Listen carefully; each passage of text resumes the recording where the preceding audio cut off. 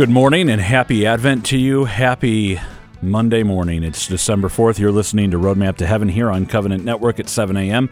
I'm Adam Wright. It's so good to be with you this morning. I hope you had a beautiful first Sunday of Advent and a wonderful weekend. Let's begin the show, the time together in prayer. Let's begin our morning in the name of the Father and of the Son and of the Holy Spirit. Amen. O Jesus, through the Immaculate Heart of Mary, I offer you my prayers, works, joys, and sufferings of this day for all the intentions of your Sacred Heart in union with the holy sacrifice of the Mass throughout the world, in reparation for my sins, for the intentions of all my relatives and friends, and in particular for the intentions of the Holy Father. Amen. We dedicate all of our thoughts, words, and actions to the greater glory of God in the name of the Father, and of the Son, and of the Holy Spirit. Amen. Well, it's a beautiful time of year. It's Advent. It's one of my favorite liturgical seasons, a season of slowing down, a season of preparing, a season of anticipation, of waiting.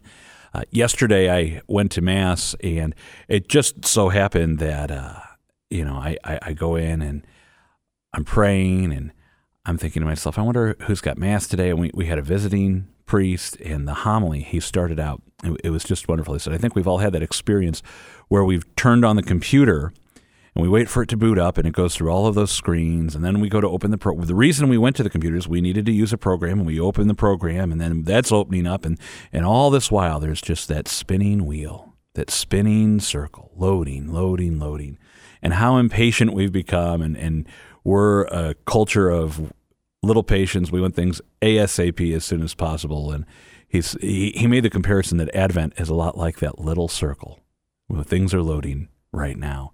And we have to be patient, and it teaches us patience, and it's a good thing. It was a wonderful homily. Today we are going to continue a series. We've been breaking down this talk into parts on what is holiness from Father Ripperger. We're going to bring you parts 4 and 5 of that today. We're going to wrap that up tomorrow.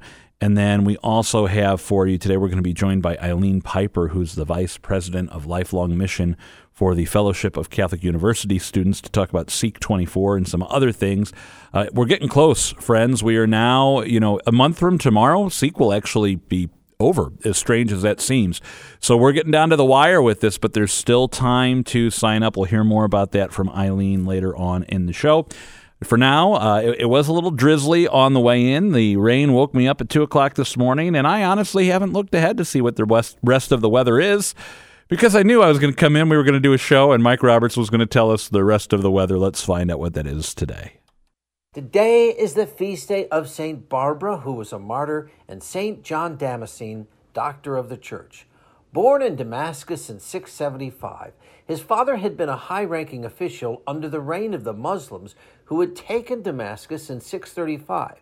His grandfather may have been involved in arranging favorable terms of surrender. As a result, John grew up bilingual and with an understanding of both the Bible and the Quran. He started his working life in the same profession his father had been in, as a civil servant. But John was a young man of deep faith, and eventually his desire to serve the Lord led him to become a priest and a monk. In the early 8th century, there was a powerful movement in the Eastern Church opposing religious icons. In 3 separate publications, starting with apologetic treaties against those decrying the use of holy images, John provided a powerful defense of their value and use. Because he lived in Muslim-occupied territory, the Eastern Church was not able to prevent John from publishing these writings, and they would go on to have widespread impact for years to come. These writings make John Damascene the equivalent of St. Thomas Aquinas in the Eastern Church, where he is considered one of its fathers. John also had a great love for the Blessed Mother, and his homilies on her feast days were legendary. He also was an outstanding poet, and his poems have become the lyrics for many songs which are still in use today. Here is a sample taken from Bethlehem Rejoices. Bethlehem rejoices, hark the voices clear, singing in the starlight, near and still more near. Unto God be glory, peace to men be given, this his will who dwelleth in the heights of heaven. St. John Damascene, please pray for us. I'm meteorologist Mike Roberts for Covenant Network. Have a blessed day. Saint of the Day can arrive each morning by subscribing on your favorite podcast player. Search Covenant Network to see all our podcasts. Daily Offering. God the Father, I thank Thee for creating me. God the Son, I thank Thee for redeeming me. God the Holy Spirit, I thank Thee for sanctifying me. Infuse into my thoughts, words, and actions Thy grace, so that they may be supernaturally pleasing to Thee and supernaturally rewarding to me forever. O Blessed Trinity, abundantly assist me in becoming that which Thou intended me to become when Thou created me. For in Thy perfection I will give Thee the glory Thou desirest of me, and in that perfection I will find my greatest joy in heaven. Amen.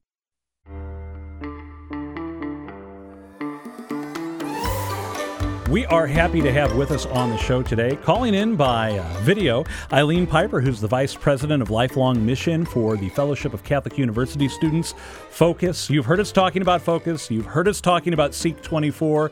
And you've heard Eileen on the show before. She was a guest last year leading up to Seek 23 and then joined us for one of our live broadcasts for Mission Way. Eileen, it is always a joy to have an opportunity to speak with you here on Roadmap to Heaven. I'm so happy to be back with you, Adam. I'm so happy. I'm just delighted. I have heard that registrations are on track to surpass last year, that there's going to be even more people in the Dome when we gather for Mass and some of these keynote sessions at Seek 24. I'm like a kid getting ready for Christmas, and I know this because my kids are getting ready for Christmas, and they're making their list, and my list is, Lord, I just want to see you work amazing things that first week of January here in St. Louis. So, Amen. Eileen, we've been talking a lot on the show these past few months about the Making Missionary Disciples track and how that's really something for the bulk of our listeners who have moved on from college. They're either out in the mission field working right now, they're in their particular vocation, some of them are retired, and yet the common thread for all of us is that we're called to evangelize, and that's something that for the last 9 years you have been involved with Focus. You have seen this in action. What's your favorite thing about this whole idea of not just the college students, but all of us being called to evangelization, all of us being called to be missionary disciples? You know, Adam, when you ask that question, it is, I think it's Matthew 28, and is it 18? But all authority in heaven and on earth has been given to me, says Jesus. That's like a mic drop moment. It is so powerful. And it is probably like one of his most important statements when he leads in by that. And then he says, go therefore and make disciples. Gosh, we've got to take that to heart. And that's the thing, like by God's grace, Focus has been for the last 25 years living mission on campus, raising up missionary disciples. And now, unbelievably, Adam, it is almost 10 years that we have sent our first like quiet missionaries out into parish. And we've been raising up missionary disciples within our parishes. And it's been glorious. We talk about the daunting nature of some of this sometimes, you know, the idea of going out in my parish. In fact, I had just run over to the parish office before our interview today and was having some conversations. And even in that, I was like, okay, I'm not quite sure how to approach this here, but I love Jesus. They love Jesus. We're all coming together to love Jesus. What's some of the fruit you've seen? How have you seen people take what they learned in this MMD track and go out and apply it in the real world? You know, it's such a good question because a lot of times when people think about evangelization, they think about the proverbial street corner where you have to go out and you have to start making announcements and thumping your Bible and calling people to Jesus. That's not what Jesus himself did. Look at how he lived his life. He lived this quiet little behind the scenes life, investing in his 12 best friends on earth. And that's what the Making Missionary Disciples track equips us to do.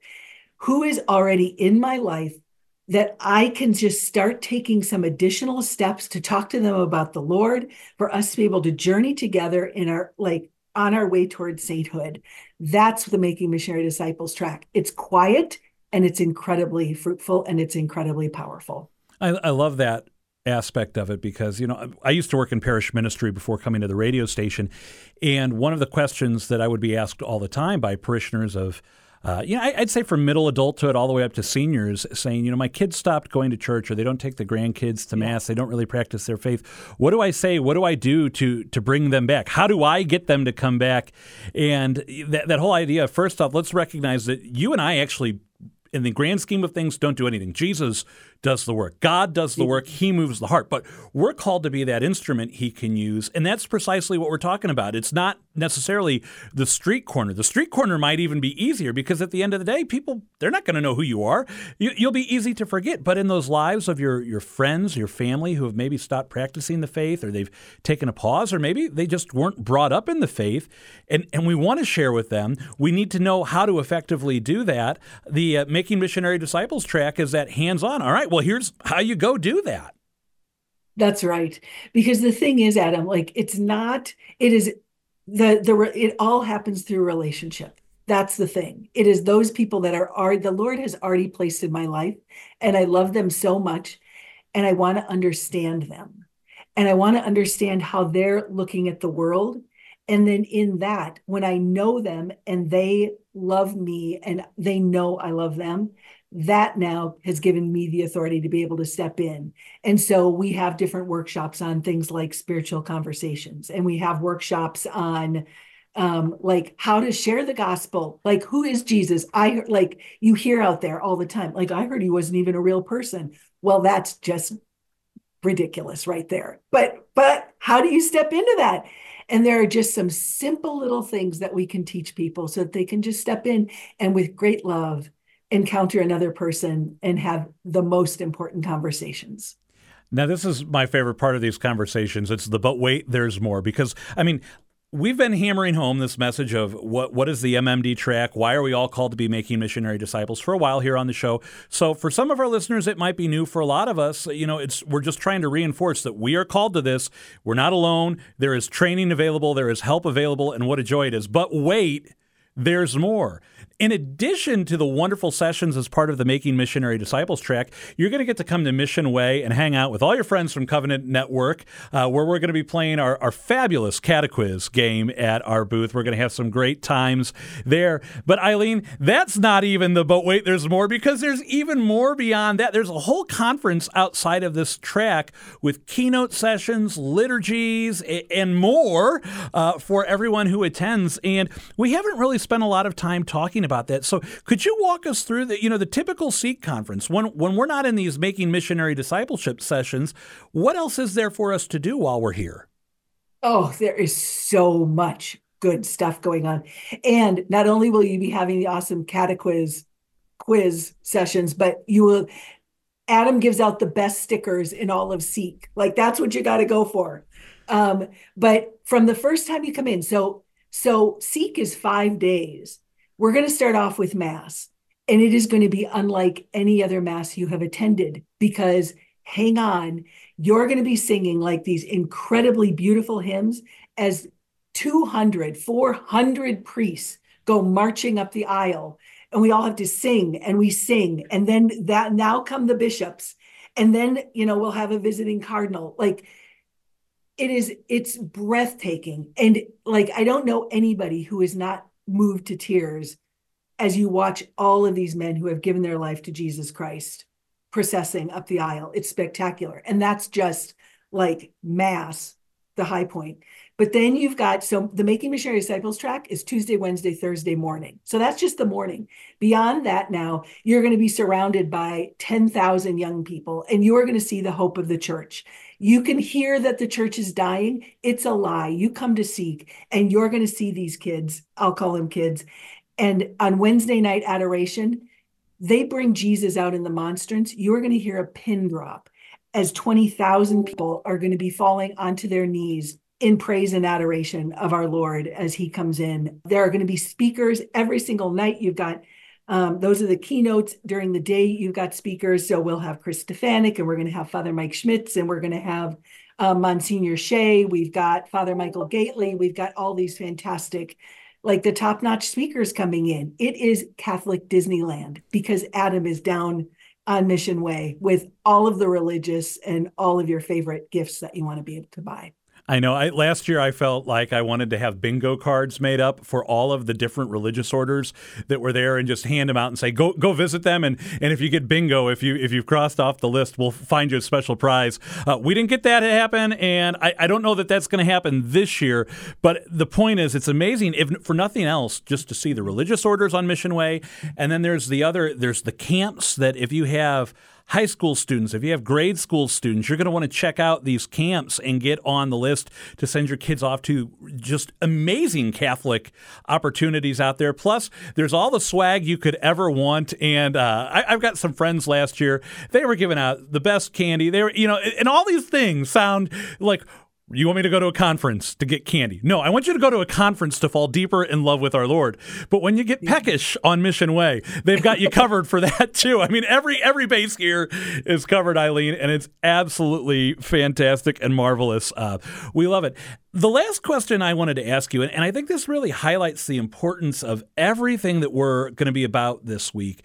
A lot of people have said to me, wow, they're really starting on New Year's Day? And I said, yeah, but we're starting with Mass on New Year's Day. And I mean, honestly, what more important thing could we be doing to kick off the new year together than right out of the gate saying, let's dedicate this whole year. Let's dedicate everything we do, not just today, but beyond, to God. And let's dedicate it to doing His will and spreading His gospel and being out there.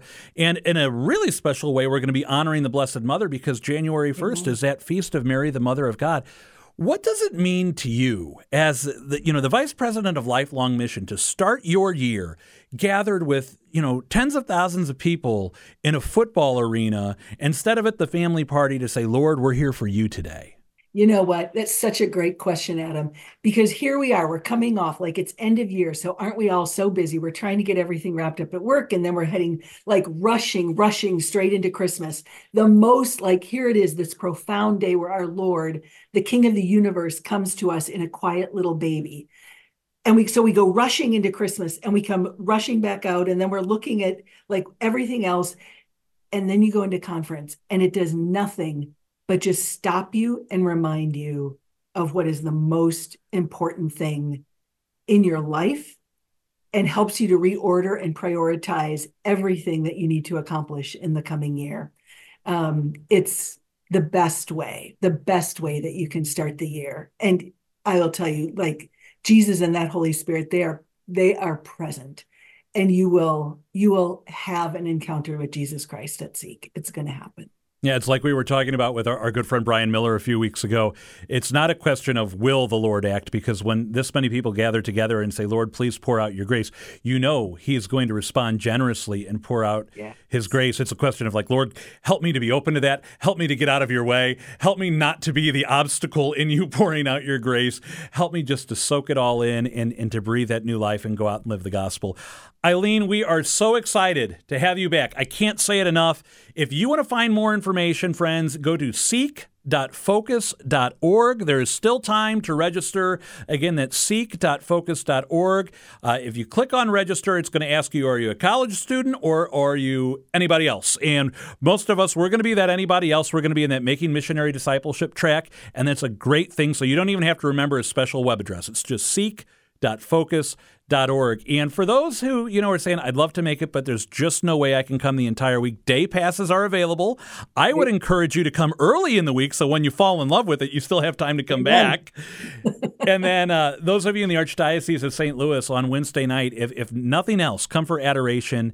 And that is a different web address. You have to go to archstl.org/seek to find out more information on how you can come for adoration on Wednesday night. But Eileen, it's going to be incredible. We are looking forward to you coming here. And from all of us here at Covenant Network, we hope you have a blessed Advent, a Merry Christmas, and we will see you in the new year.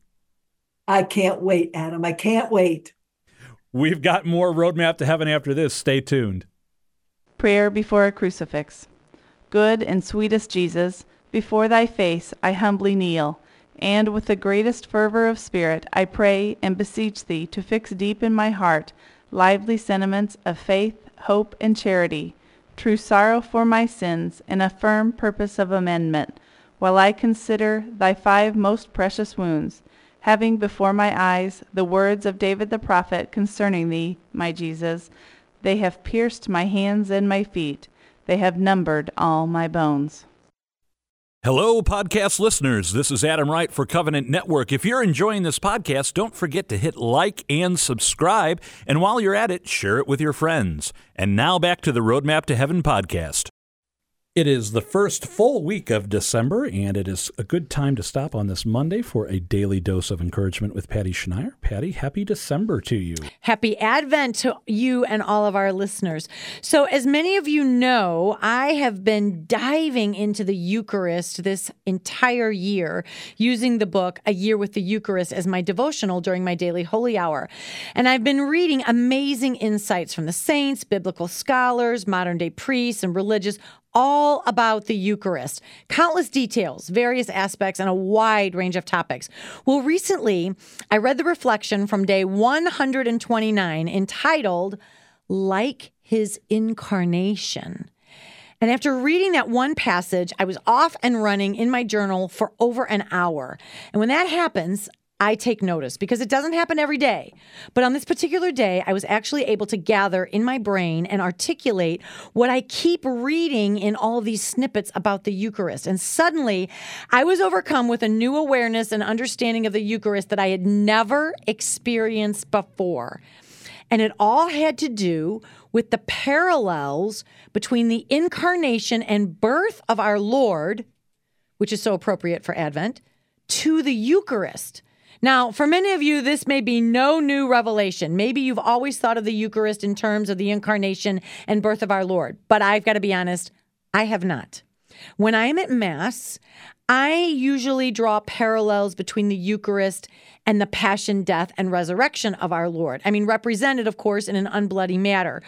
So I'm usually pondering the sacrificial Lamb of God that was slain on my behalf, of course, who takes away the sins of the world. And I'm always very, very mindful that I am at Calvary. I am at the foot of the cross. My mind is never back at the beginning to Christ's incarnation. But now I see that the Eucharist is both. It's both. So this week, I want to specifically share various ways that the Eucharist is like the incarnation. And I thought it would be appropriate to do this at the beginning of Advent when we're reading, of course, the stories about the Annunciation and Mary's yes and the incarnation that took place. So the first parallel I want to share about the incarnation and the Eucharist is so basic. It's really, really basic. And here it is. They are both miracles. They are both miracles. The conception of Christ by the Holy Spirit being born of a virgin was, as St. Ambrose wrote, contrary to nature. That's just not the norm. The changing of bread and wine into God's body and blood is also contrary to nature. They are both miracles. And yet, why should we limit the miraculous only to Christ's beginnings or to his other miracles? We need to realize that the Eucharistic miracle that takes place every Sunday, that Christ becomes present, it's beyond norm of nature. It's a miracle, just like the incarnation. So maybe just ponder that today, that at every Mass, you're witnessing a miracle. Bread and wine changes to the body and blood of our Lord and Savior Jesus Christ. Miraculous, just as it was miraculous that he took flesh and was born of a virgin. How often do we take that for granted, and yet it's a miracle that we can contemplate and take part in each and every day. Patty, thank you for this dose of encouragement. A prayer to Saint Joseph. O blessed Joseph, faithful guardian of my Redeemer, Jesus Christ, protector of thy chaste spouse, the Virgin Mother of God, I choose thee this day to be my special patron and advocate, and I firmly resolve to honor thee all the days of my life.